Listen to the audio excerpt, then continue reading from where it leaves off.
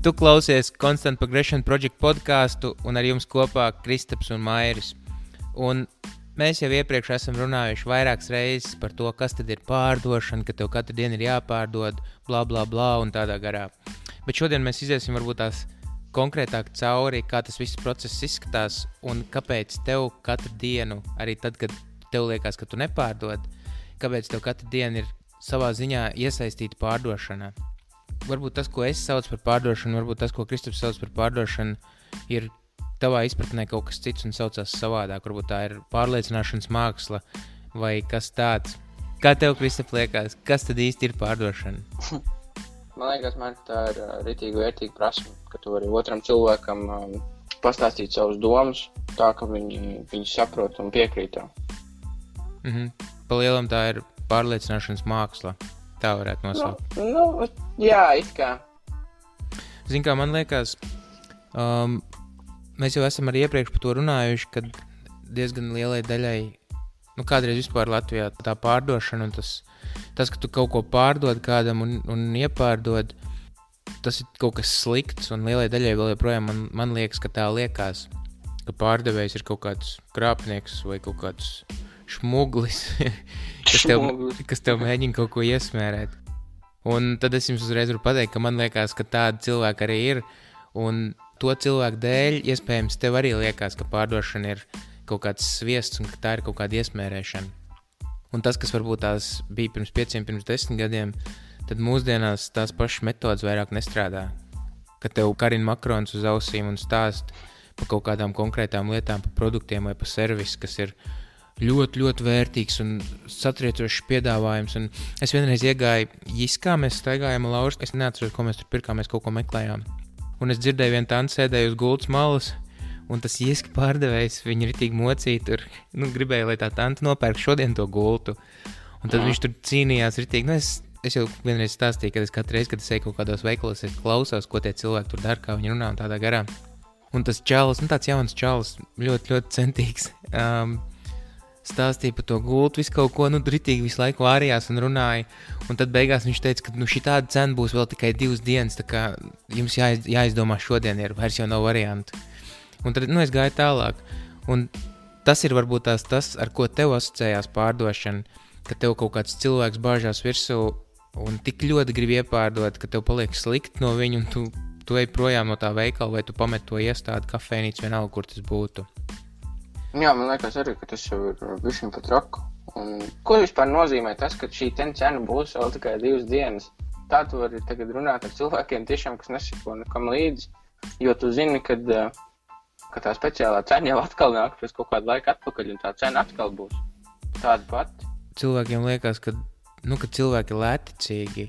Jā, zin kā, varbūt tas jau arī nāk no paša tā laika, kurā mēs mazāk dzīvojam, kad mēs tikko vispār Latvijas valsts bija kā brīva valsts. Pirms tam, kad mēs bijām lielais kaimiņš bija uzlicis arī patīkami ķepu. Savu smago roku, jā. Jā, ka bija jāstāv rindās. Un tad tiešām arī tā bija visticamāk, kad šī cena ir pēdējā, vai vispār šis produkts varētu būt pēdējais kādu laiku, tāpēc tev jāņem ir viss, ko tu var paņemt. Jā. Un tad tā arī ir ar tiem pārdevējiem, kas mācās no tiem iepriekšējiem, kas iespējams arī ir dzīvojuši tādā laikā, un tā vēl joprojām turpina apieties ar saviem klientiem un stāstīt visu tās lietas, ka visu laiku ir tā vajadzība, kaut arī varbūt sākumā vajag padomāt par to visu un, noķert to nākošo akciju. Nav tā, ka tev tur uzreiz jāskrien un jālec un jādara viss ir. Tās atkal tās manas domas ir. Bet, protams, jau vajag to pašu vajadzību arī vajag mācēt citreiz tā viltīgi pielietot. Jo ir jau tie cilvēki, kas īsti nevar izdomāt, vai viņi grib vai negrib, un ja bišķiņi nepaspiedīs viņus, tad visticamāk, ka viņi tikai pēc gada kaut ko izdarīs. Mēs par to parunāsim nedaudz vēlāk, par to, ka nevar izdomāt. Tā kā mēs jau esam runājuši diezgan daudz par komunikāciju, par mākslu klausīties un par to, ka pārdevējiem jāklausās un tā tālāk, tad manā izpratnē pārdošana ir palīdzēšana un problēma risināšana. Pilnīgi vienalga, kāds produkts vai pakalpojums tev ir, pie tevis atnāk cilvēks, un tu mēģini saprast, kā tu viņam var palīdzēt. Tas var arī notikt mājās, piemēram, ja tev kāds kaut ko stāst, vienalga tev draudzene stāst, brālis vai mamma. Un, ja jums ir kaut kāds konflikts, ja jūs savā starpā runājat, tad es tev pārdodu savu ideju, un tu man pārdod savējo. Saproti? Tāpatās, Es saprotu, jā. tāpatās kā mēs tagad ar Kristapu runājam par pārdošanu un cenšamies tev varbūt tās pamainīt to skatu punktu, kā tu skaties uz pārdevējiem un kā tu skaties uz vispār uz šo profesiju kā tādu un ko vispār tā pārdošana nozīmē. Bet, zin kā, Mārķis tur tik labi piemēru pieminēja, jāsāk, laikam, ar to pašu ģimeni. Es gribēju vēl paturpināt par to pašu, kad, ja tu gribi kaut kādā veidā to savu domu pastāstīt otram cilvēkam, tev vispār sākumā jāsaprot, ko tas otrs cilvēks domā un kā viņš domā. Un kāpēc viņš tā domā? Jā, un kad tu to visu esi noskaidrojis, protams, tev jāpaliek pie tās savas domas ir vēl joprojām, un tad tu vari viņu pasniegt tādā veidā, ka viņš tev saprot. Nevis tikai stulbi bļaujot virsū un sakot, ka man tā doma ir vislabākā pasaulē, un tu vienkārši nesaproti. Un tur jau tā lieta. Tā jau nav. Jāsaprot, pirms tas otrs cilvēks. Un tad tu vari būt, veiksmīgāks tādā ziņā, ka tu vari daudz vairāk pateikt tieši viņu saprotamajā valodā. Nevajag uzreiz varbūt pārķert arī to, ka viņu saprotamajā valodā nozīmē, ka otrs cilvēks ir gudrāks, stulbāks vai kaut kas tam līdzīgs. Tā galīgi nav. Katrs cilvēks ir atšķirīgs. Un tad vienkārši ir jāatrod tā kopējā valoda. Jā, un tas ir labs punkts īstenībā, jo katrs cilvēks lēmums pieņem savādāk. Tev tak ir, tie, kas klausās, ir paskatieties apkārt, ir tādi cilvēki, kuriem drēbes ir izmētāts pa visu istabu. Un nekārtība, katru reizi, kā tu aiziet pie viņiem ciemos, tur ir tāda nekārtība. Tad tev ir visticamāk, ka tev ir arī tādi draugi, kuriem mājās ir visi perfekti, tīras grīdas, tīri istaba, viss kārtīgi sakārtots.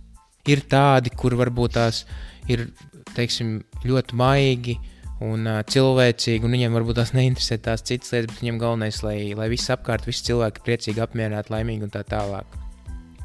Un tad vēl 4. grupa, kas ir tie tādi, kas kad tikai uzvarēt, kad tikai kaut ko iet uz priekšu un sasniegt, un pilnīgi vienalga pāri līķiem iet. Iedomājies, piemēram, pa kaut kādiem vadītājiem, lielākā daļa, kas, kam ir tas uzvarētāja gēns tāds izteikts, vai ne, kas iet pāri līķiem, viņam neinteresē nekas par cilvēkiem, viņam galvenais ir tur nopelnīt to piķi, dabūt to naudu, paaugstinājumu un tā tālāk. Un tas, ko tu teici, Kristap, ka katrs saprot savādāk un katrs runā savā valodā īstenībā, tas ir ļoti spēcīgi, tāpēc, ka tā arī ir, ka katrs cilvēks lēmums pieņem savādāk. Ja, piemēram, es runāju ar cilvēku, kuram svarīgs ir tās cilvēciskās vērtības, es viņu runāšu pilnīgi savādāk nekā ar tādu, kuram tā istaba ir tur izmētāta, ja, un kuram patīk ballēties, un kuram nepatīk sarežģītas lietas, un vispār sarežģīt visu. Viņam patīk, lai viss ir viegli, skaidri saprotams, viņš negrib iedziļināties tādās konkrētās sīkās detaļās un tā tālāk. Un es tagad nerunāju, kad tu veiklā runā klienti, es runāju vispār kopumā, kad tu runā ar pilnīgi jebko, vienalga tā ir tava draudzene, vai tas tavs brālis vai tava mamma. Katrs cilvēks ir kādā no šitām, piemēram, kategorijām. Parasti visbiežāk ir kaut kāda tur miks starp vienu vai otru. Un, piemēram, ir tādi cilvēki, kas pieņem lēmumus, kuriem nenormāli vajag trausmīgāko loģiku, bez izpētītiem dokumentiem, jā, bez visām lietām, bez cipariem, bez tādām vispār tas cilvēks nekādā veidā nepieņems lēmumu. Viņam jābūt visam skaidri, loģiski, saprotamam un viss. Piemēram, tie, ko es teicu, ja, kas ir tie nekārtīgie, varbūt tās, un kurš var pateikt, kas ir nekārtīgs un kas ir kārtīgs, tas arī tāds, es tikai stāstu, nav viens par otru labāki. Cilvēki ir atšķirīgi, un tad, kad tu sapratīsi, ka cilvēki ir atšķirīgi, tad man, piemēram, varbūt tās nepatīk, ka man bikses mētājās kaut kur istabas vidū, vai ne, bet citam tas liekas normāli, un kas es tāds esmu, lai es viņu tiesētu. Jā, un nekas jau sliktāks no tā nav. Ja jau beigās jūs varat kaut kādā veidā saprasties, tad palielam viss ir kārtībā. Tur jau tā lieta, tās ir viņa bikses un tā ir viņa istaba. Kāda man daļa, ko viņš dara? Viņš tur dara, ko viņš grib. Viņš pats savā mājā saimnieks ir. Pareizi. Jā, bet un tas ir tas, ko es mēģinu pateikt, ka cilvēki ir dažādi un ka cilvēki saprot savādāk un mēģina pieņemt lēmumus savādāk. Un ja tad, kad tu saproti labāk tos cilvēkus un tad, kad tu saproti, ko viņi domā, kā viņi rīkojās, ko viņi dara, tad tev vieglāk arī kur no tiem cilvēkiem komunicēt ir. Un tad, kad mēs runājām par to, ka tev jāsāk ar sevi, tev jāsāk ar sevi, viss sākās tikai ar tevi, tas pats arī notiek tajā komunikācijā. Ja viņam ir tas personības tips, ja ka tur visu laiku viss būs nekārtības, tu viņu nekādā veidā neizlabosi. Tas cilvēks tāds ir un viss, viņš tāds būs, tev jāsaprot ir. Vienīgais, ko tu var izmainīt... Tādā jau arī tai domai, nemaz nevajadzētu būt, ka tev pēkšņi ir jāmaina tur tie cilvēki. Tas jau ir kaut kāds sakars pa lielumu, ne? Nu jā, bet lielākā daļa jau grib mainīt. Vecāki grib mainīt tos savus bērnus tādā veidā. Un skolotājs tur borē. Un lielākā daļa jau grib, lai otrs saprot. Jā, klausies, tā nevar darīt. Kā tu dari tur? Es nedomāju par kaut kādām tur sliktām lietām, varbūt, ko tie cilvēki dara, bet tādām ikdienišķām, ko citiem liekas, ko var baigi tur izlabot un izmainīt. Man liekas, ka tie cilvēki, kas grib šādā veidā pamainīt otru cilvēku, grib, lai tas tavā piemērā, tu pieņemsi mamma, saka bērnam, ka nevajag tādas lietas darīt. Viņam grib labi tikai. Tas, ka viņa zina no savas pieredzes, un tāpēc viņa saka, ka tādas lietas nevajadzētu darīt un vajag kaut ko pamainīt. Bet labi, tas ir tāds pašā sākumā. Bet noteikti... Jā, bet tas ir labs punkts. Tas ļoti labs punkts, Kristap, tāpēc, ka lielākā daļa vecāki arī nemaz to normāli nemāk izskaidrot tam cilvēkam, tam bērnam. Un tā ir liela problēma, un es tūlīt paskaidrošu, kāpēc pamēģināšu izskaidrot. Iedomājies, tas ir tāpatās, kā tu mēģini pieradināt kaķi, lai viņš nekāp uz galda. Katru reizi, kad tas kaķis kāp uz galda, tu viņam sit pa pakaļ. Tas teiciens, kamēr saimnieks nav mājās, tikmēr kaķis uz galda. Un tad, kad tu aizēji projām no mājām, tad tas kaķis redz, skaidrs, es pa pakaļ tagad nevaru dabūt, te neviens nav viss, un tas kaķis guļ uz galda. To pašu vecāki cenšas izdarīt ar saviem bērniem. Tas, ka tu viņam tagad skaidros, tā nedrīkst. Saprot, viņš jau nesaprot, kāpēc nedrīkst. Un tad vienā dienā viņš kaut ko darīs, un nebūs, kas pasaka, tā nedrīkst. Un viņš domās, te neviens nav, viss, es daru to, ko es gribu. Nevis tad, kad viņš saprot, kāpēc tā nedrīkst, kāda ir tā loģika aiz tā visa. Un saprot, un tad cilvēkam jārunā ar cilvēku, un tas attiecās uz bērniem, uz jebkādiem citiem cilvēkiem, pilnīgi vienalga. Jā, man ir tik labs piemērs, ko es tagad daru. Man brālis aug lielāks, un viņš jau tagad ir apmēram sapratis, kādā profesijā viņš grib darboties. Bet viņam vēl daudz kaut kas ir jāmācās tieši par to, kā sevi prezentēt citiem, un vispār, pa lielam, viņš tikai tagad ir sācis darboties tajā aktīvajā darba tirgu, un vispār sāk domāt par tādām lietām. Un es viņam visu laiku ar piemēriem, un vispār saku, kas man nav sanācis, kāpēc man nav sanācis, ko varbūt viņam vajadzētu darīt, bet vienmēr ar tādu piebildu, ka viņam pašam jādomā ir. Ne visu līdz galam pasakot. Jo man liekas, ka būtu diezgan stulbi tagad teikt, šitais tev ir pareizais ceļš, tas tev tikai tagad jāiet ir. Bet tas nav tas mērķis. Es padalos ar viņu tai savā pieredzē, kas man nesanācis, kas nav. Un es viņam parādu virzienu, uz kuru vajadzētu iet. Un pa lielam, man liekas, ka tas labi strādā pagaidām. Un es ceru, ka viņš man kaut kā arī turpmāk dos zināt to, ko viņš dara, jo man tik patīk viņam pastāstīt visu kaut ko, un man liekas, ka viss būs tik forši viņam sanāks. Un man liekas, ka tā viņam sanāks daudz ātrāk nekā man sanāca, kad es gāju viens pats tam visam cauri un darīju tik daudz visādas muļķīgas un stulbas lietas, ko paskatoties tagad atpakaļ, es labprāt nebūtu darījis.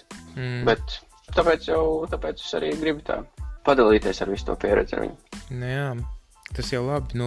Es saku, un tas, ko es teicu, kad tā pārdošana ir palīdzēšana, un tajā brīdī, kad tu centies varbūt tās viņam to pārliecību vai tās domas mainīt, tu dod tos piemērus, un tu viņam uzdod jautājumus, lai viņš pats domā un pats saprot.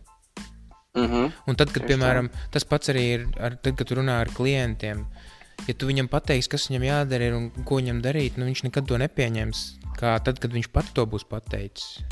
Un pats izdomājis. Tas ir tāda interesanta arī doma un lieta. Īstenībā to pašu jau var katrs paskatīties atpakaļ, kad viņi ir mācījušies.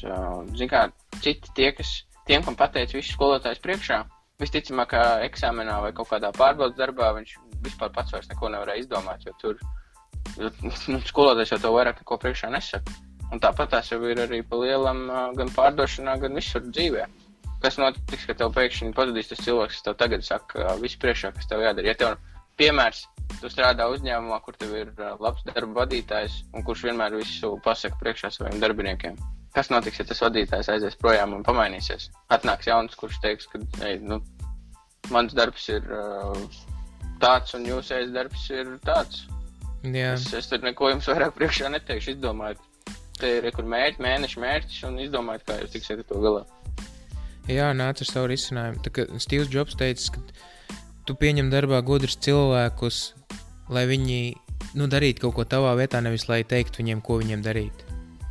Un viņi tev dod risinājumu, un viņi tev dod idejas.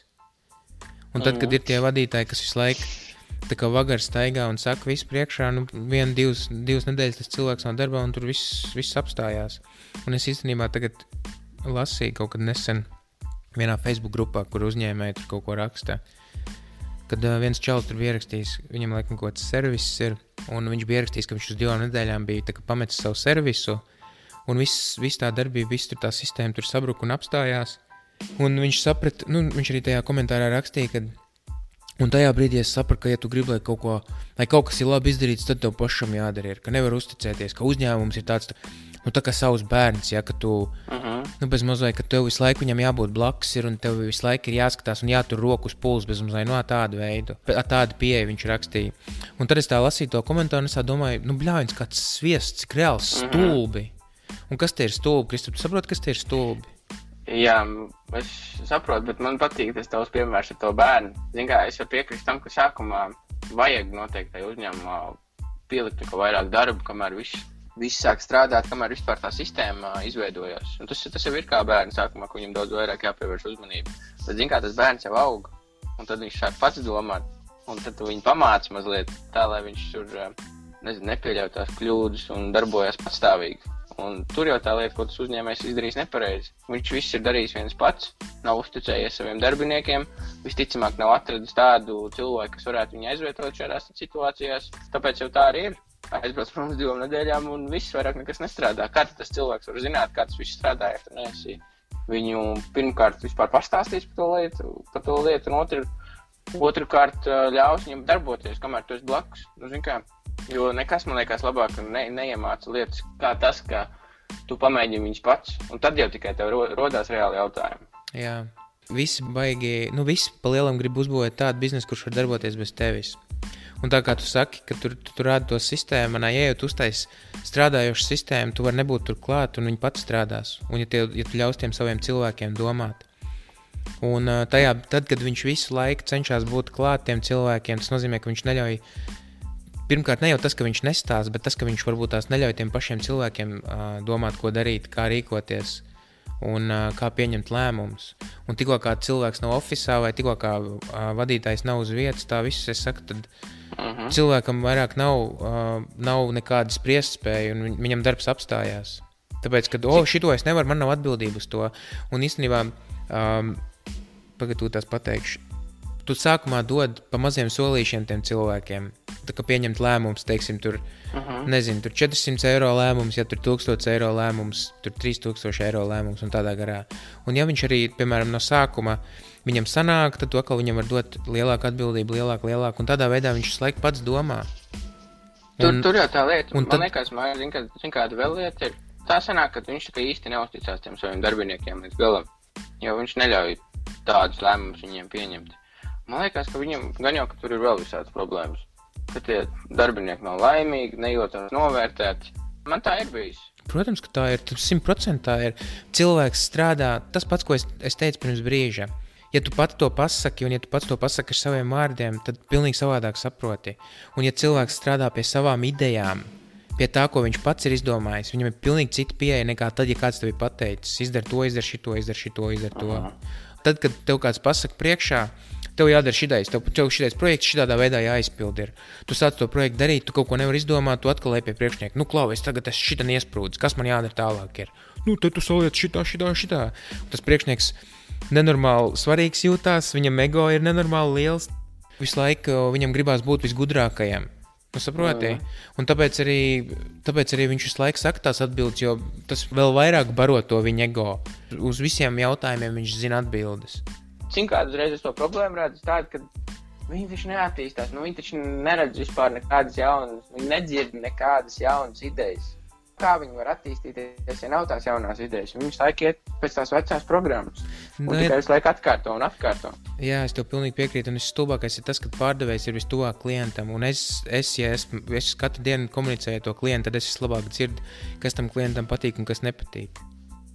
Jā, un tur tā lieta, cik bieži vispār kāds prasa kaut ko pārdevējam, kā tur jau tā lieta. Kāda bija tie iebildumi, ko viņi tev teica, cik tu pārdevi, kā tev cipari, kā tev liekas, ko varētu labāk. Nu, tādā veidā tos jautājumus uzdot. Un tad saprast, kas tad ir pie vainas, kas tā ir situācija, kāpēc nesanāk kaut kādas konkrētas lietas. Un mēģināt atrast risinājumu tam. Nevis, es zinu, tev nesanāk tas izdarīt tikai tāpēc, ka tu tur blā, blā, blā, blā, blā. Šito dar nepareizi. Davai pamēģini šito uz nedēļu, un tad jau redzēs, kā tev ies. Jā. Es tu tās savilkšu, varbūt tās vēl kaut kā kopā tieši to pārdošanas procesu, par to, ko mēs tagad runājam.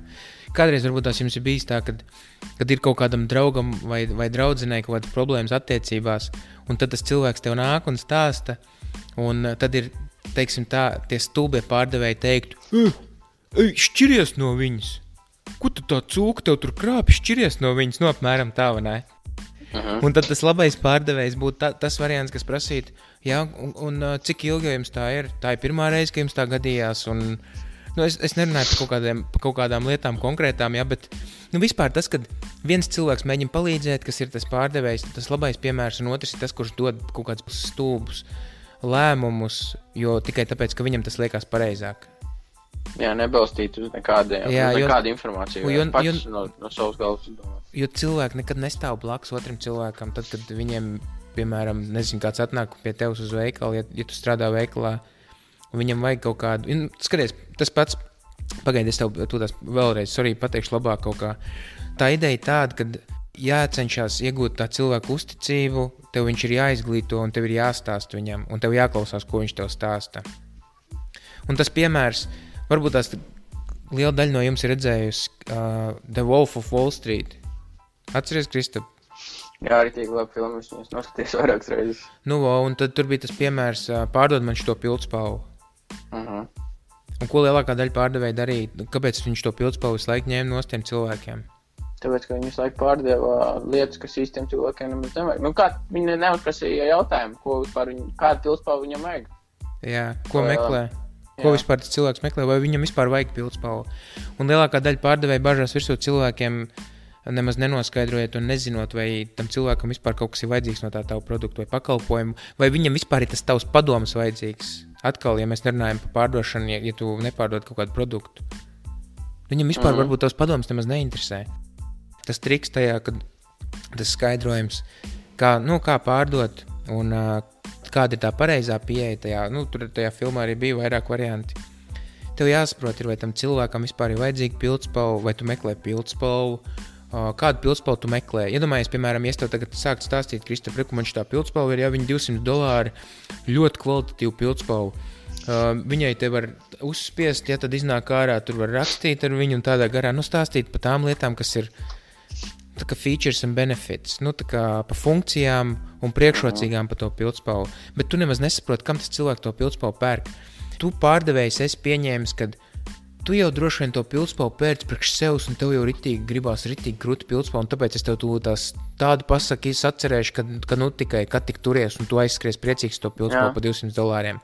Es esmu atnācis uz veikalu un es cenšos atrast dāvanu priekšniekam, kurš man reāli besī. Un es negribu tērēt vairāk pa $20. Saproti? Jā, un tad uzbāzīsies ar sev to $200 pildspalvu. Jā, un tu nemaz neesi sapratis, kam tu viņu pērc, tāpēc tāda principā. Un pārdošana sākās ar jautājumiem. Bet zini, ar tiem jautājumiem ir grūti sākumā. Kādā ziņā? Grūti ir, liekas, ka tu, ar tiem jautājumiem, ka tu visu laiku uzbāzies tam cilvēkam. To tu man arī teici kādu laiku atpakaļ, ka jājautā visu laiku, ir jāuzdod jautājumu. Jāsaprot, kāda ir tā lieta, kad tu sāc pēc tā, kad tu saproti, labi, ir jāprasa man tie jautājumi, pēc kaut kā trešā jautājuma jau, nezinu, sāc justies nērti, kāpēc vispār prasa tik daudz? Ko tas cilvēks vispār domā?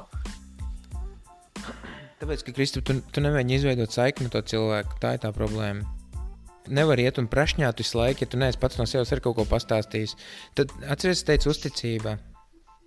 Ja es tev nākšu virsū un uzreiz, ja no paša sākuma sākšu pratināt, tu domās, kā tu sakars, ko tu gribi no manis. Es tev nemaz nepazīstu, tu esi pilnīgi svešs cilvēks, un tu man tagad sāc kaut ko prasīt.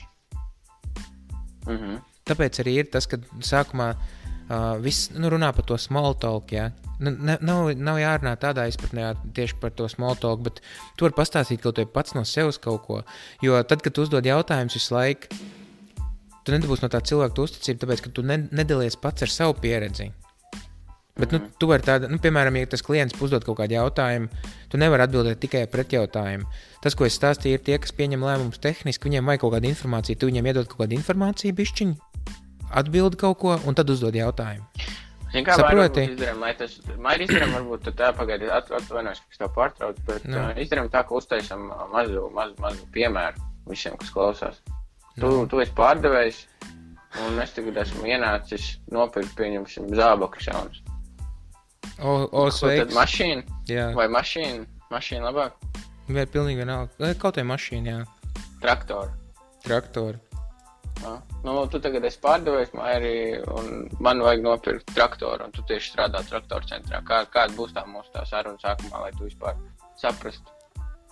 Sākumā jāsaprot ir, ko tas cilvēks grib, tad, kad viņš ienāks pie manis iekšā. Atceries, mēs runājam par to, ka tu sākumā nesaki noteikti, Klau, kā var palīdzēt vai kaut ko tādu? Nepaldies, es tikai skatos. Jā, tāpēc, kad automātiski cilvēkam ir pretreakcija pret tām visām lietām, ko viņš ir atklausījies, un viņš varbūt tās grib pastaigāt.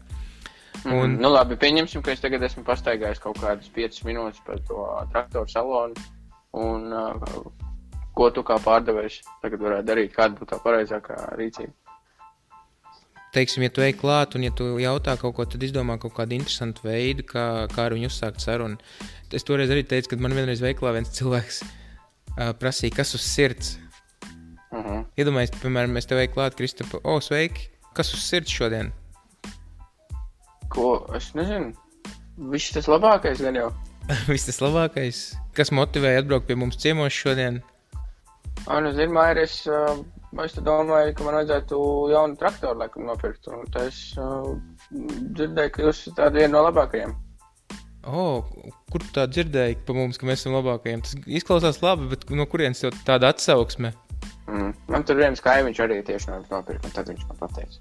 Tad jau, kā es tur vairāk ticu tiem kaimiņiem nekā citreiz, ko tu tai internetā raksti. Kas tev veciem traktoram vainas ir, kāpēc jaunu meklējat? Bišķi pa veci jau ir. Vai ir bišķi pa veci, tur vajadzētu kaut ko pamainīt. Jaudu pietrūkst. Vai kaut ko? Mēs tur bišķi paplašinājām tos laukus, un tad tagad vajadzētu jaunu traktoru. Un izskatās, ka jums te ir visādi interesanti. Varbūt tur pastāstīt kaut ko vairāk, kas tev tieši interesē, un tad es tev varētu palīdzēt izstāstīt kaut ko vairāk tieši par to, kas mums piedāvājumā ir. Katrā gadījumā es domāju, ka visi jau apmēram tagad jau saprat, uz ko tā saruna iet un kādā veidā Mairis ievirzīja to sarunu. Tādā draudzīgā, nepiespiestā ar jautājumiem, nevis uzreiz sakot, ka šis ir pasaulē labākais traktors, pie kuru viņš stāv. Jā. Un ka viņš uzreiz, ja viņš šodien nopirks, viņam dos 45% atlaidi un pumpēs riepas pie viņa katru nedēļas nogali, ja viņš to izdarīs šodien. Īstenībā arī tik grūti šitais bija, tāpēc, ka tu man tā uzreiz šusiti. Un veikalā vispār tas, kad pie tevis nāk veikalā cilvēks, tad pilnīgi savādāk ir pārdot nekā tad, kad tu skrien visu laiku kaut kādam klientam pakaļ. Tas pats, kas pieņemsim, tad, kad pie tevis nāk kaut kāds cilvēks pēc padoma, ir tik pilnīgi savādāk, vai ne, kad viņš tev prasa to padomu nekā tad, kad tu pats bāzies viņam virsū ar to padomu. Paiet ir tik nenormāli ilgs laiks, kamēr tu pārliecini to cilvēku, ka tas tavs padoms tiešām būs vērtīgs. Jā. Bet, ja viņš jau tev jautā to, tad jau viņš jau zina, kāpēc tad viņš vispār iet pie tevim, tad jau viņš zina, ka tu esi kaut kādā veidā vai no eksperts vai zini par to noteikto tēmu, un tu varēsi palīdzēt viņam. Un pēc tādu pašu principu, un tad tas, ko es tagad īstenībā gribēju pateikt par to, ka kritīgi svarīgi ir tā pozīcija sākumā, tā kā pozicionēšana. Kā sāk un kā vispār sākās tas pārdošanas process kā tāds. Un es jau to teicu vairākas reizes, kad ja kāds cilvēks nāk pie tevis un ja tev ir kaut kāds produkts vai pakalpojums, ko tu pārdod, tev vienmēr jādomā ir, ka tu esi ārsts. Kad tas cilvēks nāk pie tevis, viņam ir kaut kāda problēma, viņam ir kaut kāda sāpe, un tev ir jāsaprot, kāda sāpe tam cilvēkam ir. Un tad, kad tu sapratīsi, kāda sāpe viņam ir, tikai tad tu vari kaut ko piedāvāt. Tu tak neaiziet pie ārsta, un tev ārsts uzreiz neizraksta Tylenols, tabletionols, aspirīns, superīns, nu kāds tur nezinu, viss tās zāles. Man es esmu bijis pie ārsta, kurš uzreiz pirmais, ko dara, izrakstā X zālītes. Neko nezinot, pilnīgi visām kaitēm ir X zālītes. O, Kristap, kas tu lēcies? Rokas sāp. Jāgriež nost, 500 eiro. Nu, Nē, tik traki, jā, tik traki nav, bet tikko tā visam ir vienāda pieeja. Tur X zālītes var palīdzēt pilnīgi visam. Bet tad es sapratu, ka tā nav pareizākā lieta, ko vajadzētu darīt un pamainīt to ārstu. Nu, un tas pats arī notiekās. Ja tev pārdevējs uzreiz kaut ko piedāvā vai vienalga, es saku, vai tas ir kaut kāds padoms, vai ja tev pofīgi, ja tev bērns kaut ko nesaprot, un tu viņam uzreiz pasaki visu priekšā, un tu viņam vienreiz pasaki priekšā, otrais pasaki priekšā, 5 gadus tu viņam saki priekšā, tad viņam ir 15 gadi, un tad viņam, tu neesi 3 dienas mājās, un tad tu viņam piezvani un pasaki, nu, tu esi kaut ko ēdis, man nav naudu, tu man nekādu naudu neatstāji, olas, viņš nemāk uzcert kartupēs, nemāk nomizot, un, nezinu, cīsiņas nemāk nopirkt, jo nekad tas nav bijis vajadzīgs, nu, saproti? Jā, tik jocīgi. Tāpēc arī, ja tu esi kaut kādā pilnīgi vienalgā, ja tev ir kaut kāds sakars ar cilvēkiem, un ja tu centies sev tā kā pozicionēt kā eksperti, nu, pieņemsim tur traktora eksperts, jā, vai tu pārdod mašīnas, tad domā pie sev slaik galvā, ka tu esi tas ārsts, pie kā ir tās zāles, un tie cilvēki nāk pie tevis, jo viņiem ir tā sāpe, un tev ir tās zāles par tām sāpēm. Un tad piekritīs, vai ne, ka tu aizies pie ārsta, tad ārsts tev sāk uzdot visādus jautājumus, kā tu iet, cik ilgi jau sāp tā roka, un kad sākās, varbūt tās parāda man, kā tur ir, un, pakustini, ja kaut ko, un tādā veidā, un tas cilvēks sākumā cenšas saprast, un tad tikai viņš tev dod kaut kādas tabletes, vai, nezinu, vai smērs, vai velciņas ko. Tā liekas, ka tā ir tāda pierasta lieta, ka viņi jau to jautā, tāpēc, ka tas ir svarīgi. Un ka viņi grib zināt to informāciju, bet tas taču visur ir. Es nezinu, kāpēc to cilvēki citreiz aizmirst. Tāpēc, kad ir izmisumā un tik ļoti grib pārdot, kad sačakarē to visu jau no paša sākuma. Es saprotu, tu esi tik ļoti gribi viņam iepārdot, kad tu nevari būt pacietīgs. Man arī, es arī pats, kas strādāju, un sākumā es arī pieķēru sev, kad tikko kā klients pasaka kaut kādu problēmu, ja pieņemsim, man tur mājās tur vajag tādu un šitādu detaļu, ja tur, teiksim, kaut kādam tur produktam, un es uzreiz viņam saku, jā, ar mums produktā nav, mēs varam piedāvāt šitā un šitā. Saproti?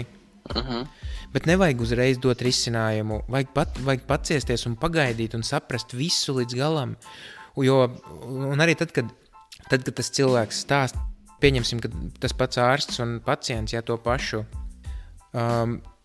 tad, kad tu klausies, vajag, lai viņš ilgāk stāst un runā tieši par tām sāpēm, tāpēc, ka sāpes liek cilvēkam mainīties. Piemēram, ja tev telefonā visu laiku nav zona, ja tur vienu dienu varbūt pazūd zona vai 2 dienas pazūd zona, pofīgi, to tu nejutīsi. Bet ja tev ritīgi bieži nebūs internets un pazudīs zona, tu sāks domāt par to, ka tev jāmaina operators ir. Tev tik ļoti izbesīs, ka tu sāks domāt par to, ka jāmaina ir. Un tas pats arī ir pilnīgi kādu produktu, kādu tu pārdod. Vajag tam cilvēkam, vajag tikt līdz tam, lai viņam mainās tā emocija, līdz tam, ka viņš sajūt to sāpu vēl vienreiz, un vajag, lai viņš tur tā kā uzturās nedaudz. Ja tu gribi viņu pārliecināt, un ja tu gribi viņam, tā kā piedāvāt to savu risinājumu. Es iesaku to izmantot tikai tā, labā nozīmē, jā. Ja tu gribi kaut ko labi darīt cilvēkam, tāpēc es arī saku, ka pārdošana ir palīdzēšana un problēma risināšana.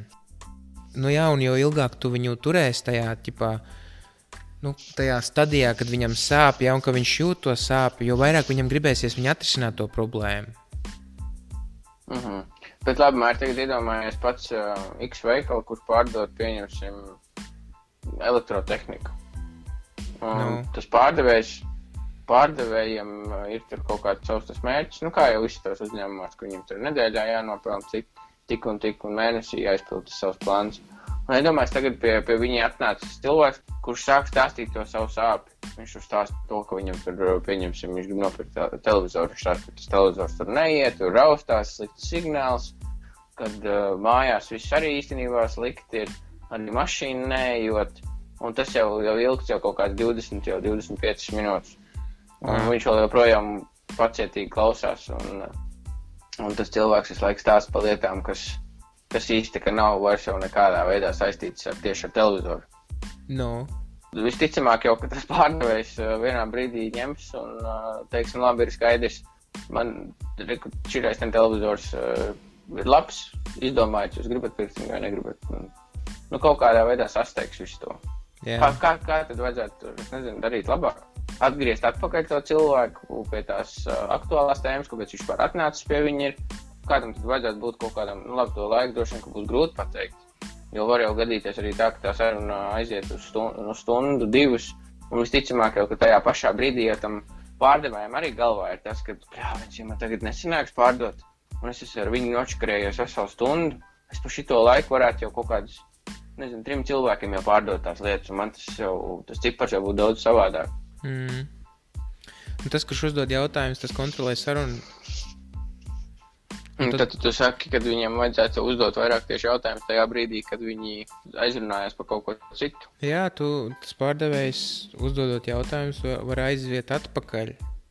Un tu saproti, tu kad runā, tu domā 3, 4, 5 soļus uz priekšu. Un citreiz arī tā ir tāda jautājuma uzdošana ar viltību. Jo tu redzi, ka cilvēkam varbūt viņš tic kaut kādai citai vērtībai un citām lietām, un tu uzdod viņam 3 jautājumus, kas aizved pie tā tava risinājuma, vai 4, pieņemsim, vai 5, pilnīgi vienalga. Un pa ceļam, kamēr tu viņu ved līdz tam risinājumam, tu viņam mēģini mainīt to ticību, un tad viņš saprot savādāk pilnīgi, ka tu viņam pasniedz to. Es nezinu, vai tu saprati, bet, saprotu, katram cilvēkam ir kaut kādas savas vērtības un sava ticība lietām. Pieņemsim, mēs toreiz runājām par to, kad ģirtiņu podkāstā mēs runājām par to, ka var nopirkt televizoru galdiņu tur, pa 700 eiro, ja, un var nopirkt par 200 eiro. Un tas cilvēks, kurš pirks par 200 eiro, viņam ir pārliecība, ka tas par 200 eiro ir pilnīgi normāls galdiņš, un viss ok ir. Un tā ir viņa ticība, tā ir viņa pārliecība tajā brīdī. Bet tad, kad tu sāc uzdot jautājumus, un tu sāc parādīt viņam, ka uz tām lietām var skatīties savādāk, kad varbūt tās, ja tu tagad to galdu pirksi, tad tev pēc 2, 3, 5 gadiem nebūs viņš jāmaina, un tad, ja tu parēķini to naudu, tad, pieņemsim tur 5, 10 gadu griezumā, tagad paņem sadalt tos 200 eiro un 700, arī tas, ko es teicu, piemērs, kad iespējams, ka tev tā mēneša maksa tur atšķirās tikai pa kapeikām, un tev nebūs jāatšakarējās, un tev būs varbūt tās produkts, kas tev patīk, un tās visas lietas, ko es tagad saku, to es nesaku tam cilvēkam, kas klausās, es viņam uzdodu jautājumus, lai viņš to visu pasaka. Saproti? Un tu mēģini mainīt viņam to ticību, kāpēc viņam būtu jāskatās uz to 700 eiro galdiņu, nevis uz to 200 eiro galdiņu. Izklausās interesanti. Tad, tas, kā varbūt es tagad domātu par to 700 eiro vērto galdiņu, būtu tāds, ka es no tā darījuma varētu iegūt sev vairāk. Bet tu saki, ka tā nevajadzētu domāt. Nē. Tas vajadzētu būt tā otršķirīgi. Nē, tāpēc, ka cilvēks jūt, ka tu... Tas tāpatās, kā salīdzinājums, pieņemsim. Tad, kad visi iet, kad tu biji jaunāk, kad tu koļīji meitenes, jā, kad tu centies varbūt tās kādu nokuļīt, tu tagad negāji pie viņas uzreiz un neteici, jau kā iet, ejam, tā kā pabučoties un kaut ko varbūt tās bišķiņu vairāk. Saproti. Bet tas ir labs piemērs. Skaties, daudz pārdevēji tā dara, viņi pa taisno iet un viņi grib uzreiz jau pie seksa tikt. Tā meitene jūt, ka tu esi kaut kāds creepy džeks, nezinu, hiperaktīvs. Fuj, ej prom, atšujies no manis. Un tas pats ir arī pārdošana. Tieši tā, ja tu vairāk gribēsi pārdot, jo mazāk tu pārdosi. Tā, kad tu ritīgi pušos tur un bāzīsies virsū tam klientam. Un tāpatās arī ir, ja tu mētāsies tur kaut kādiem tur saviem padomiem cilvēkiem, kuriem neinteresē un tādā garā, ja viņš tevī negrib klausīties, kāpēc to viņi runā vispār? Jā. Tāpēc arī tas, ka tu palīdzi tam cilvēkam, ne jau visiem tev vajag varbūt tās laust to pārliecību un izstāstīt, kāpēc par tiem 700 eiro ir labāks tas galdiņš, vai ne? Ja, piemēram, iedomājies, pie tevis atnāk tur 5 bērnu māti, kur varbūt tās nevar savilkt galus kopā, tad, protams, ka tu viņai nemēģinās iesmērēt, viņas iesmērēt, labi izklausās, tu viņai nemēģinās pārdot to galdu par 700, jo tas īsti nebūs viņai produkts. Tev jāsaprot ir, kam tu pārdod, nevis ko tu pārdod, bet kam tu pārdod, kādam cilvēkam tu pārdod. Ir cilvēki, kas pērk Pa 200 eiro galdiņas ir cilvēki, kas pērk pa 700. Tev jāsaprot, kurš cilvēks pie tevis ir ienācis un vai tam cilvēkam tas produkts ir vajadzīgs. Un ja tu mēģinās pārdot tiem cilvēkiem, kuriem tavs produkts nav vajadzīgs, tad tu ilgtermiņā neko neiegūsi, tāpēc, ka tas cilvēks vairs pie tevis nenāks. Un te ir tas, ko es tev jau teicu, kad man liekas stulbi pārdot eskimosam ledu, tas ir pilnīgs sviests un tas nav vajadzīgs, tas tev vispār nekā neatmaksājās ilgtermiņā. Tas cilvēks pie tevis šodien atnāca, tu varbūt tās ar viņu parunāji, pēc nedēļas, pēc 2 viņš saprot, tas produkts vai pakalpojums viņam tur neder, tas nav īsti viņam vajadzīgs, un viss, un ap 2 jūs šķiraties, un pēc tam viņš staigās pa pasauli un bļaustīsies, kā tu viņam kaut ko mēģinājis iesmērēt vai iepārdot. Jā, tā man liekas ir ļoti daudziem. Pārdod visu visiem, un tad rodās šāds problēmas, ka tur nav apmierināts, un kad kaut kādas tur savstarpējas problēmas rodās, un tas nekam nedara. Bet, zin kā, paturpināt joprojām to, ko tu teici par tiem pašiem jautājumiem un par eskimosu un ledu īstenībā. Man liekas, ka pārdevējiem ir jābūt vēl vienai tādai interesantai, viņam jābūt vēl vienai tādai interesantai domai, varbūt ne domai, bet saprašanai, ka tu nevari visu vērtēt pēc tā, kā tu to vērtē par to pašu galdiņu runājot. Tu skaties to galdiņu, tu domā, 700 eiro par šitādu. Tas jau vispār nekam neder. Kādu cilvēku tad vispār šito gribēs pirkt? Šitais labs, Kristap, šitais ritīgi labs. Ir ritīgi labi, ka tu šito pieminēji. Tu ritīgi daudziem tu arī esi redzējis, un kad cilvēkiem ir tā, ka vērtē pēc tām savām vērtībām. Mēs par šito arī kaut kad iepriekš bijām bišķiņ, pieķērušies šitai tēmai. Ka vērtē pēc savām vērtībām. Tas, ka varbūt tas pārdevējs, piemēram, tur nezinu, strādā kaut kādā tur mebeļu veikalā un viņš pats nepirktu galdiņu pa 700 eiro, nenozīmē, ka nav tādi cilvēki, kas pērk galdiņus pa 700 eiro. Un te tas pārdevējs pēc tām savām vērtībām vērtē to klientu. Un tas, ko mēs kaut kad arī teicām par tiem, kas telefonus pērk pensionāriem, uzreiz grib kaut kādu tur Just Five tur iepārdot vai kaut kādu lielo parasto podziņu telefonu un tādā garā ne jau visi tādi cilvēki ir. Jā, un zin kā līdz ar to jau arī tā pati vispār izklausīsies varbūt jocīgi tāda ticība tam, ka tu vari vispār pārdot to produktu. Vai, pilnīgi jebko to savu domu citam cilvēkam arī pazūd. Un tu vairāk neesi tik enerģisks un tu vairs nespēji izstāstīt tās lietas tā kā vajadzētu, lai ieinteresētu otru cilvēku. Ja jau tu pašā pamatā jau domā pats pie sevis, ka tas ir kaut kāds sūds un nekam neder. Tieši tā. Vai tu pats lietot to produktu, vai tu esi lepns, ka tu viņu pārdod, un vai tu viņu pārdod saviem vecākiem pieņemsim, vai savai ģimenei, vai saviem draugiem. Un ja tu nepārdod, tad varbūt tās, kad tev jāpamaina tas produkts ir, varbūt tās, ka jāuzlabo tas produkts. Es nerunāju tagad par to, ka jāpārdod kaut kādas stulbas lietas, kas viņam nav vajadzīgas, tāpēc es saku, ka jāsaprotas par kas ir vajadzīgs. Un tāpatās, kā pieņemsim, tad, kad draugi savā starpā viens otram kaut ko notirgo, tad nav tā, ka tu tur baigi skaidro kaut kādas funkcijas un kaut kādas lietas, un tad tam cilvēkam vajadzīgs tur, nezinu, ritens vai vienalga, zveļas mašīna vai kaut kas tāds.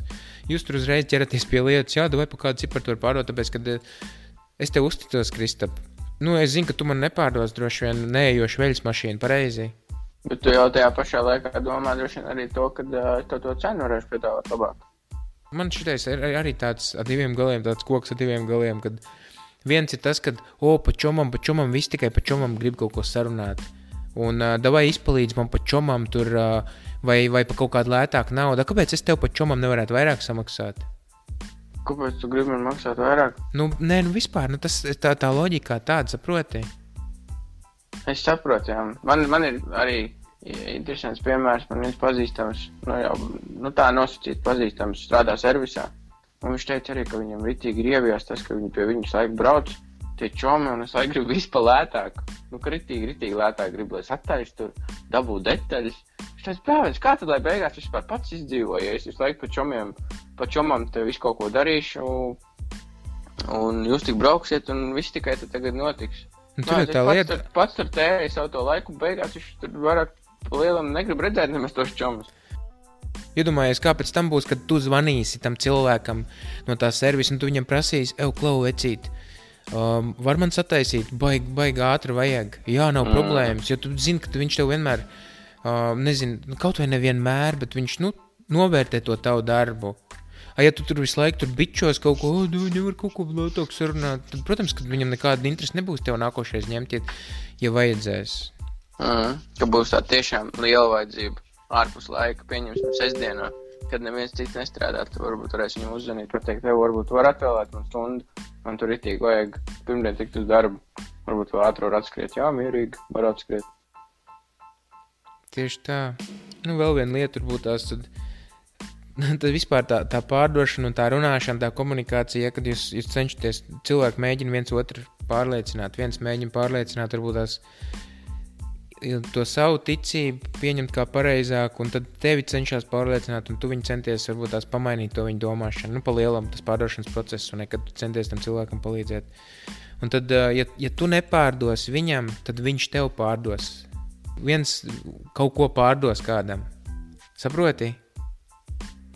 Pieņemsim. Tu saproti to ideju? Piemēram, kāds uzvarēs beigās un kāds būs to savu domu ielicis tam otram cilvēkam galvā. Jā, tieši tā. Piemēram, man ir kaut kāds produkts, kas tev ritīgi var palīdzēt, Kristap. Piemēram, es esmu tas ārsts, un es atnāku pie tevis, un es tev saku, kur te ir 2 veidi kaut kādas tur procedūras, kuras tu vari izvēlēties. Un šitā ten maksā dārgāk, bet viņi tev palīdzēs, viņa labākā. Saproti? Un tas cilvēks, kuram vajag to pakalpojumu, viņš tev sāks tur varbūt tās stostīties, es nezinu, tur jāparunā sievu, jāpadomā, es īsti nevaru saprast, varbūt tās, tagad īsti nav ar naudām un tādā garā. Viņš tev pārdod to, ka viņš nevar tajā brīdī to pakalpojumu ar produktu nopirkt. Saproti? Bet, ja tu viņu vari pārliecināt, ka tiešām tas produkts ir tā vērts, tad pofīgi kāda nauda tas produkts maksāt, viņš attatīs naudu. Tie, kas domā, ka Latvijā jau nav tirgus, Latvijā jau nav klienti, Latvijā jau cilvēki jau viss grib lēti, cilvēki viss grib maz un tādā garā. Tas ir tāds bullshit, es šo tenes tik daudz dzirdējis un redzējis internetā un klausies.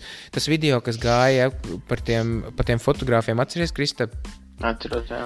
Kad tur ka fotogrāfi pa 200 eiro vai fotogrāfi, pa 150 eiro vai pa 1000 eiro. Ir cilvēki, kas uz kāzām ņem fotogrāfi pa 1000 eiro un ir tādi, kas ņem pa 150. Un tie ir 2 pilnīgi dažādi cilvēki. Tas, ko es cenšos pateikt, kad ja tu man vari pārliecināt, ka man jāņem ir pa 1000, nevis es tev tagad pārdošu, kad es ņemšu pa 200, tas ir labāks, ja, un viss, un tu aizies projām. Tad, un pēc tam tu čortosies pēc tām kāzām, ka tev tās bildes būs tādas, ka tu vispār nezinās, kur lai sāk, un tad tu visiem viesiem sūti, un tie viesi arī visi saķer galvas, un Dievs drausmas. Tik skaists kāzas bija, bet bildēs gan neko tādu nevar redzēt, saproti. Un tas ir tikai viens piemērs, tā var būt ar pilnīgi kādām citām lietām, ja tu pārdod kaut kādam cilvēkam kaut ko, kas tiešām viņam ritīgi labi var palīdzēt, vai viņš tev pārdos tos savus attaisnojumus, kāpēc viņš nevar nopirkt, vai tu viņam pārdos un tu viņam būs palīdzējis. Klausies, jā, man ir īstenībā vēl viens labs piemērs, kas man tagad nesen ar mani notika. Es sazvanīju vienu zobārstniecību, jo es tur gribēju ar viņiem parunāties un saprast, kā viņiem visas tās lietas notiek. Sākot jau vispār ar to, cik tad viņiem vispār maksātas pakalpojums. Beigās es sapratu, ka tā īpašniece, nezinu, ir tāds, laikam, noslēgts cilvēks un īsti, ka negrib viņi dalīties ar to publiski ar informāciju. Viņas laiks sūdzās par to, ka viņai viss esot slikti un nesot labi klienti. Bet, nezinu, man liekas, ka viņai bija jāsāk ar to, ka viņi nav izglītojusi pilnīgi nevienu. Viņi nav pateikuši, kā viss tas notiek pie viņiem. Un līdz ar to, tāpēc arī viņai zvana tur visādi interesanti cilvēki, kas neko nesaprot. Un es ticamāk, ka viņi arī nesaprot viņus. No kurienes nāk tie cilvēki, no kurienes nāk tie klienti? Jā, varbūt tie klienti nāk no kaut kādiem lētiem portāliem. Tāpēc viņi ir tādi neapmierināti jau paši pa sevi, jau pa dzīvi. Jo viņiem kaut kas nav kārtībā.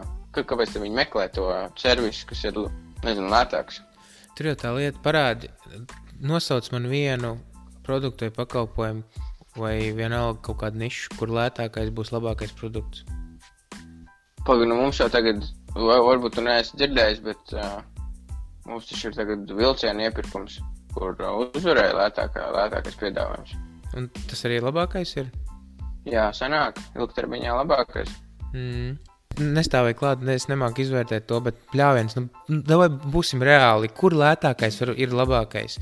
Visi redzējuši tās bildes, kur tas tetovētājs zīmē tos pārnotos zirgus, tā plec tam cilvēkam, un tas čalis tur rokās kaut kā tur ritīgi smuga zirga bildi, vai ne? Nav tā, ja tu gribi labāku, kvalitīvāku produktu vai pakalpojumu, tad rēķinies to arī, ka tu maksās vairāk. Un tie pakalpojumu sniedzēji un servisu sniedzēji un vispār kompānijas, kam ir ritīgi labs produkts un viņi pārdod par lētu naudu, jums jāpadomā, kam jūs pārdodat atkal, jo tad nāks tie lētie visi tie čīkstuļi ņīdētāji un tādā garā. Ja tev visu laiku klienti nāk no šitiem visiem portāliem, ja tur, kur var nopirkt visādas kuponus un tādā garā, Laura arī ir pirkus tur kaut kādas skaistumkopšanas kuponus, un viņi man arī stāstīja, ka tur tā var iegrābties, ka tur cilvēki, tur jālas atsauksmes ir. Ja tev vajag labu kvalitatīvu pakalpojumu, tu nemeklēsi uz kuponiem vai uz kaut kādām tur akcijām. Tur jau tā, tas, kurš var samaksāt, tas samaksās. Ja tu gribi atrast tādu uzņēmumu, ja tu gribi atrast labu kvalitatīvu pakalpojumu, tu atradīsi to uzņēmumu, kas ir labākais tajā nozarē. Nevis atradīsi piedāvājumu, kas ir vislētākais kupons. Jā, pēc lāzera procedūra acīm. Pēc vienai acī, otru pa brīvu. Labs. Man tik labs piedāvājums. Paldies, ka arī otrs sadaktarēs. Aklās zarns šodien, aklās zarns griežam ārā pa 20 eiro tikai. Visi piesakās. Kaut kādā šķūnī varbūt tās. Es būtu ritīgi labais būt širais īstenībā būtu ritīgi labs. Es gribētu redzēt, cik daudz cilvēku pieteiktos uz tādu aklo zarnu operāciju. Jā, un varbūt zin kā tie paši, kas saka, ka vienmēr jau cenā jābūt viszemākajai, tad tikai var pārdot. Bļāviens, davai tad ej uz to, gulies uz tā galda par tiem 20 eiro. Tajā brīdī tu droši vien aizdomāsies, jo kaut kas te nav tieši. Nevar būt, ka aklo zarnu griež par 20 eiro. Saproti? Tad tu aizdomāsies, bet tad, kad tu pārdod kaut kādu, nezinu, ka no Ķīnas sūt visus tos draņķus, ja?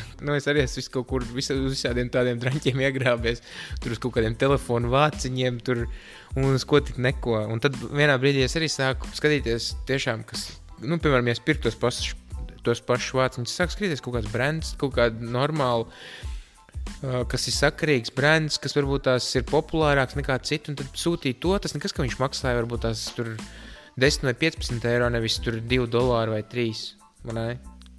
Jā, es arī esmu pasūtījis no višu pulksteni, rokas pulksteni. Jā, un ceļi ir nokrīt, man arī tāds ir bijis.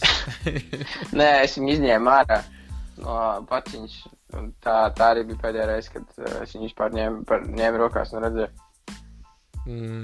Runā par to, kad lētākais, cena, nav cena. Tu jau nepērci cenu, kur tu to cenu uz rokas vilksi? Vai tu gribi to pulksteni, lai tev tas pulkstenis patīk un lai viņš to rāda laiku? Es gribu abus, lai viss ir perfekti. Zini kā, es gribu vienu jautājumu te uzdot, Kris, ap to, ko viss runā, liela daļa stāst par pārdošanu. Pārdod ar vērtību. Tā tev jāpārdod ar vērtību, tev jārada tam cilvēkam tā vērtība, ka tu pārdod. Ko tas nozīmē pārdot ar vērtību? Es arī īsti nesaprotu to pašu jautājumu, kas tas ir, kādu vērtību tu gribi pēc tam, kad viņš ir nopircis to kaut kādu lietu no tevis, kad viņam ir baigā, labā sajūta, kad viņš ir kaut ko iemācies, vai kā man tas jāsaprot ir? Es nezinu, laikam varbūt tās, ka tā arī tas jāsaprot. Es arī nezinu. Labi, varbūt ar to vērtību atkal domā to, ka tev ir jāizstāsta pilnīgi viss par to produktu ieguvumu, kas tad būs, ja tu nopirks viņu, cik vispār perfekts tas produkts ir un ka viņš ir iest mūžīgi, nekad neplīsīs un ka mēs esam vislabākie. Varbūt tā? Nē, es domāju, ka tas tā nav. Ja arī varbūt tas tā ir domāts, tad tās tādas diezgan lielas muļķības. Tāpēc, ka tad, kad tu ir bijis tā, kad es pats daudz reizes uz šitos iekrits, kad es cilvēkiem tik ļoti lielu izvēli dod un tik drausmīgi daudz informācijas izstāst, ka tas cilvēks beigās nesaprot, kas notiekās. Un viņam tiešām vajag padomāt, nevis viņš varbūt tās izmanto tos iebildumus, lai nebūtu jāpieņem tagad lēmumus, bet es viņu pārgrūzīju ar informāciju.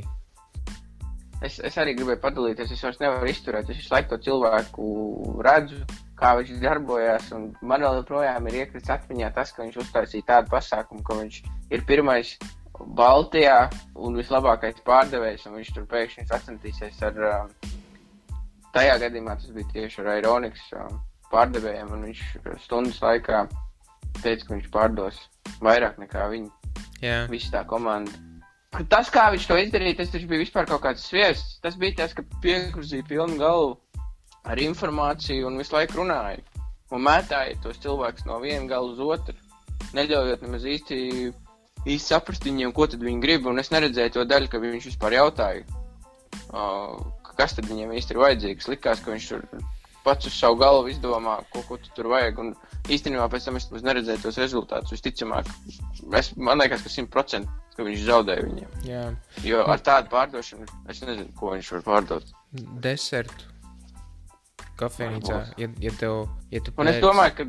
Tas McDonald's, tā McDonald's pārdošana, kad tu pēc burgeri un tev papraši kādu dzērienu. Un tad, vai arī kartupeļus, kādu mērcīti, un tad, kad tev tas cilvēks to paprast, tad viņš tev piepārdod to mērcīti, piepārdod to dzērienu vai piepārdod tos free kartupeļus. Un zinām, man liekas, kad jābeidz ir mums širo savā starpā runāt, vajadzētu arī kaut kādā vienā brīdī padalīties ar visiem. Nu, tā nevar pie viņa iet, ir tik daudz cilvēku, šausmīgi daudz cilvēku, lieli uzņēmumi brauc pie viņiem, un es nesaprotu, kāpēc. Un to es dabūju no cilvēki, kas ir bijis pie viņu uz apmācībām, nekādu labu informāciju viņš nav iedevis, viņiem neko nav iemācījis. Beigās bija tā, ka viņu pamācīja tie cilvēki, bija atnākuši pie viņu. Un tad kāpēc vispār jāiet, kāpēc jāatšakarē viss tas? Tad atkal sākās tas, ka viens atšakarē visu to, nozari. Tos pašus stereotipus, ko tu zini par pārdevējiem, tos pašus tu vēl joprojām vari aiziet un tur apskatīties. Un viss tas vēl joprojām notiekās. Tieši tā bļaustās par to, kad ir viss inovatīvākais un ka viņa tā pārdošana sanāk, ka beigās ir vislabākā. Labi, nav svarīgi. Mēs par to noteikti parunāsim vēl, jo es tā negribu visu to atstāt. Varbūt tā ir vēl viena lieta, ko tev nevajadzētu darīt. Tev nevajadzētu nomelnot tos savus konkurentus. Ne jau nomelnot, bet es tad nesaprotu, kāpēc tur vispār ir jābrauc. Vēl viens, kam es gribu pieskārties, kas arī, ja tu esi kaut ko pārdevis tam cilvēkam, tas tevi nepadara par viņu Saproti šito? Tu vari pastāstīt droši vien cīkāk. Tas ir tā domāts, kad pieņemsim, ja tu man, Kristap, kaut ko esi pārdevis un es esmu klients, jā, tas nenozīmē, ka es varu iet pie tevis un bļaustīties un stāstīt, cik nenormāli. Es biju cerējis no tevis kaut ko vairāk un tādā garā. Mēs ap divi runājām, tu nopirki beigās. Tev kaut kas varbūt tās nepatīk, varbūt tās kaut kas nav paprātam, visi šķiramies kā draugi. Man nav tev tagad visu mūži jābūt parādā par to, ka tu no manis nopirki. Saproti? Liela daļa tur pēc tam tos klientus tur auklē un tik nenormāli tur mēģina, ja viņiem izpatikt un tādā garā, ir tādi, kuriem varbūt tās tiešām tur pārdevēja kļūdu, tu pats viņam pārdevi, pēc tam kaut kādas problēmas ir un tad tu viņam tur mēģina izdabāt pēc visa un tas klients to izmanto un viņš nāk pie tevis un viņš sūdzās un viņš tur stāst, kā viņš klaigās citur apkārt un teiks, ka vairāk nenākšu tajā kantorī un tādā garā, te jāsaprot arī, kad jābūt ir cilvēcīgam, arī tam klientam, kas pērk, tam arī jābūt cilvēcīgam ir.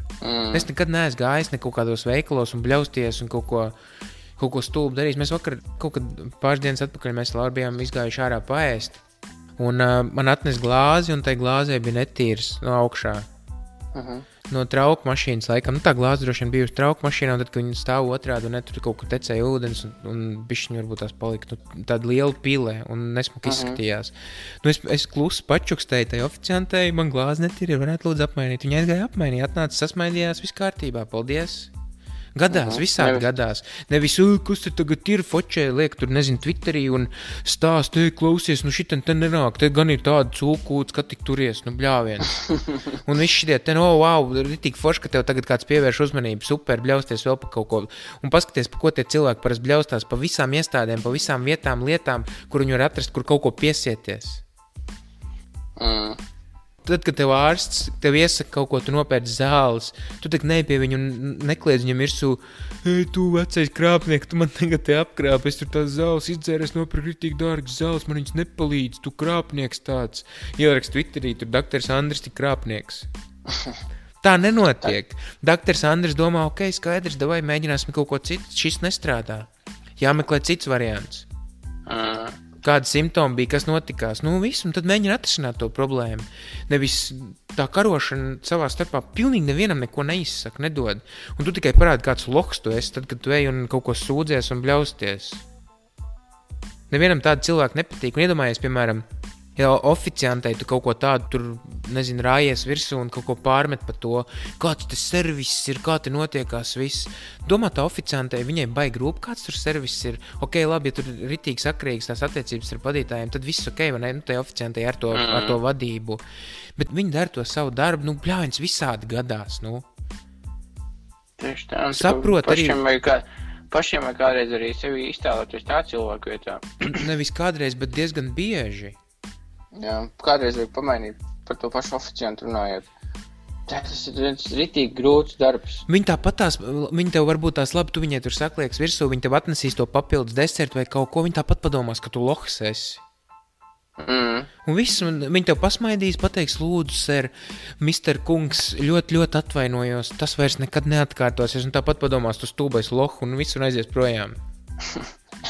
Un pēc tam pēc 3 gadiem tev varbūt tās būs kaut kāda, tu būsi kaut kādā darbā, tā oficianti varbūt tās būs tikus kaut kur augstāk tālāk, vai tev būs kaut kāds sakars, un tad tu satiksies ar viņu, un viņi tev atcerēsies un domās, reku, tas stūbais lohs, kas toreiz tur man cepās. Un es ar tādiem cilvēkiem negribu kopā kaut kādu biznesu veidot, vai veidot attiecības un tādā garā. Jā, tā var gadīties, bet... Viens no tev stāstību, ko es esmu dzirdējis, nezinu, vai tā bija patiesība vai nē, bet man sanāca. Katrā gadījumā man sanāca parunāt ar vienu pavāru, kurš restorānā strādā, un viņiem tur pārsvarā ir steiki. Un, visādas vēl interesantas lietas. Un tad viņš teica, ka arī bija viens klients, kurš teica, nē, šis steiks man nedara. Viņu vajag vēl mazliet vairāk tur pacet, vai kaut kas nebija labi, vai viņš bija pārāk daudz iztarts. Viņš jau tādā pretīgā tonī ar tās... oficianti runāja, viņš atnāca uz to virtuvu, atnes atpakaļ, viņš to steiku nomet zemē, bišķiņ pavāļāja, tur kaut ko tur bišķiņ padarīja, uzlika apakaļ uz šķīru to pašu steiku un iedeva tam klientam, un viss bija kārtībā. Jā. Tur jau tā lieta, kad jo labāk tu izturēsies pret tiem cilvēkiem, jo labāk viņi pret tevi izturēsies, un tā tava augstprātība un tā tava pieprasīšana pilnīgi nevienā brīdī neatmaksāsies. Un kad es šo sapratu, atceries, Kristap, es tev devu to grāmatu lasīt, kad Dale Carnegie, How to Win Friends and Influence People. Un tad, kad es izlasīju to grāmatu, tad es sapratu, tad es arī sāku, varbūt tās, es jau pirms tam, es neesmu tāds vispār, kas baigi kaut ko ceptos jau un iet kaut ko sūdzēties, bet tad es piefiksēju to, kā es runāju un kā es kaut ko prasu no tā cilvēka. Ja man kaut ko no viņa vajag.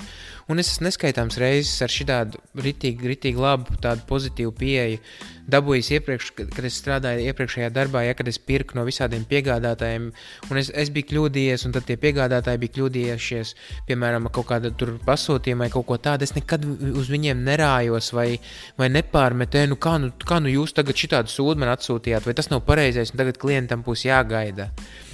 Kāda starpība, un es tagad aiziešu pie klienta un pateikšu, zini, kas ir, Jāni, sorry, man tas sanāca neliela šmuce, ja? Mums ir tas piegādātājs galīgākais lohs, un viņi nemācēja atvest pareizo preci. Tam klientam neinteresē. Kāda iespēja tu vispār? Jā, pirmkārt, es runāju slikti par to klientu, kāds es pats arī esmu tātad kaut kāds nūģis, kas runā, par citiem sliktu, un treškārt tam klientam vispār neinteresē, kas tur aizmugurē notikās un kurš tur pie tā vainīgs ir. Un arī tad, kad varbūt tās tam klientam tur kaut kas nebija laikā vai nesanācis, tāpēc aizgāju to cilvēku normāli sarunājumu, uzņēmos, nezinu, atbildību pats uz sev, godīgi pateicis cilvēks, ja tu viņam pasaka godīgi un ja tu nemelo un ja tu izstāst, kā ir, viņš arī labāk saprot, viņš, pilnīgi normāli pieņem to, visādi gadās, vai ne? Un ar to pašu piegādātāju pēc tam tu arī var labāk sarunāt un varbūt viņš tev kaut kā citreiz var izpalīdzēt, tikai tāpēc, ka tu esi saprotošs un tu saproti, ka var gadīties, ka tas nekas slikts nav. Jā, tomēr mums vēl joprojām ir tas cilvēciskais faktors. Un tur jau tā lieta, un neskaitāms reizes es dabūju visādas atlaides un labākas cenas no tiem piegādātājiem, un nevis ar to pieprasīšanu, kad, zini, kas ir, es te no tās un tās kompānijas varu lētāk nopirkt. Man neinteresē, ka tu vari lētāk nopirkt. Jā, labi ir, tad ej pie tās citas kompānijas. Jā, ej un pēc, ko te bļausties, tad, ja jau tev tikai tā cena interesē. Man interesē arī tas, kad man ir normāls kontakts ar to cilvēku. Bieži pat es sūtīju no tām vietām, kur varbūt tās bija nedaudz dārgāk, bet tikai tāpēc, ka man patika ar to cilvēku komunicēt. Jā, tam ir rītīgi liela nozīme.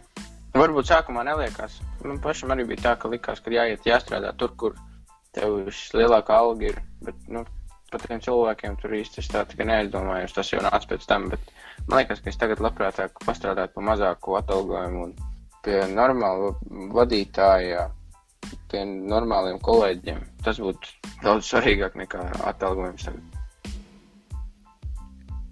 Jā, atalgojums jau tev tikai tur vienreiz mēnesī ir kaut kādā vienā datumā, bet tev tur jābūt ir visu mēnesi un visu laiku tajā vietā.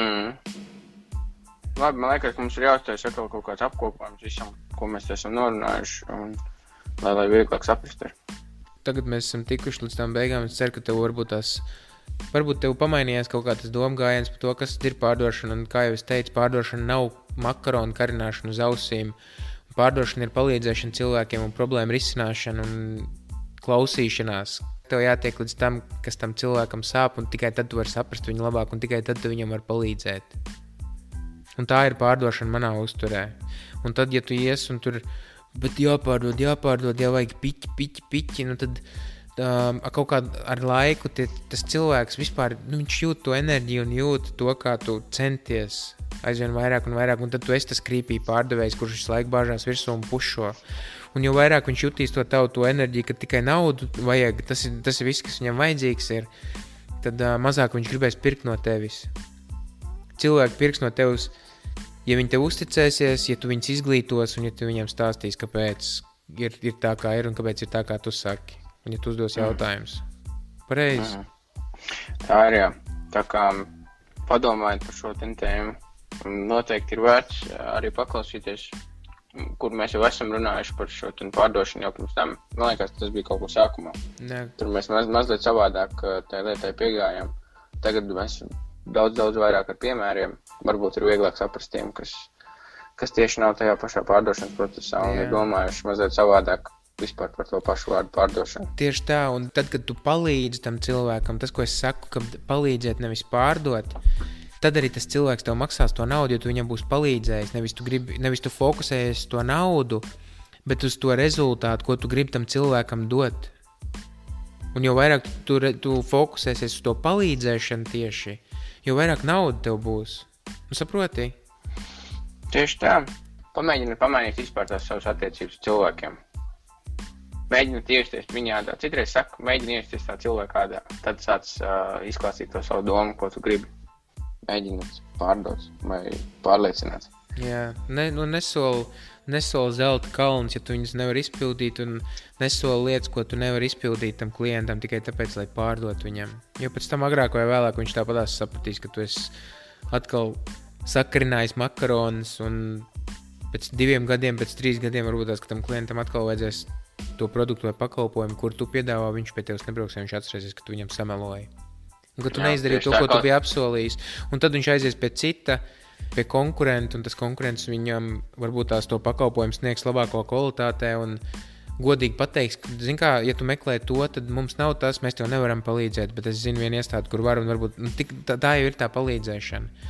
Un iedomājies, kā tu ilgtermiņā zaudē, ja tam cilvēkam sakrini makaronus, tu šodien viņam pārdevi, bet pēc tam tu no viņa vairs nedabūsi neko. Un tāpēc tā ir tā kā tu saki, Krista, baigi labi, ka tu vajag padomāt vispār kādas tās attiecības ar cilvēkiem. Un ja viņš jutīs, ka tu viņam esi palīdzējis, tad viņš nāks pie tevis atpakaļ. Un viņš stāstīs citiem, kā tu viņam esi palīdzējis. Jā, tieši tā. Jā. Ļoti labi un interesanti tēma, bet mēs jau noteikti šī te nebūs pēdējā reize, ka mēs par to runājam. Noteikti, ka mēs vēl pieskārsimies tieši šai pašai pārdošanai un vispār, kas ir ap un par to. Tā kā tie, kas klausās, liels paldies, ka noklausījies. Ja tev likās interesanti un noderīgi epizodi, padalies, lai vēl kāds cilvēks var par šo uzzināt, un iespējams, ka tu viņam tieši palīdzēsi pamainīt kaut ko. Varbūt tās, ja tu tagad klausies un tu domā, man šitais nebija interesanti, man šitais nepatika, tad uzraksti, par ko tu gribētu, lai mēs parunājam, par ko tu gribētu, lai mēs izsakam savu viedokli. Jā, tieši tā. Man liekas, viens no aktīvākajiem ir tas pats Edgars, un Edgars tieši ar mums parunāja iepriekšējā epizodē.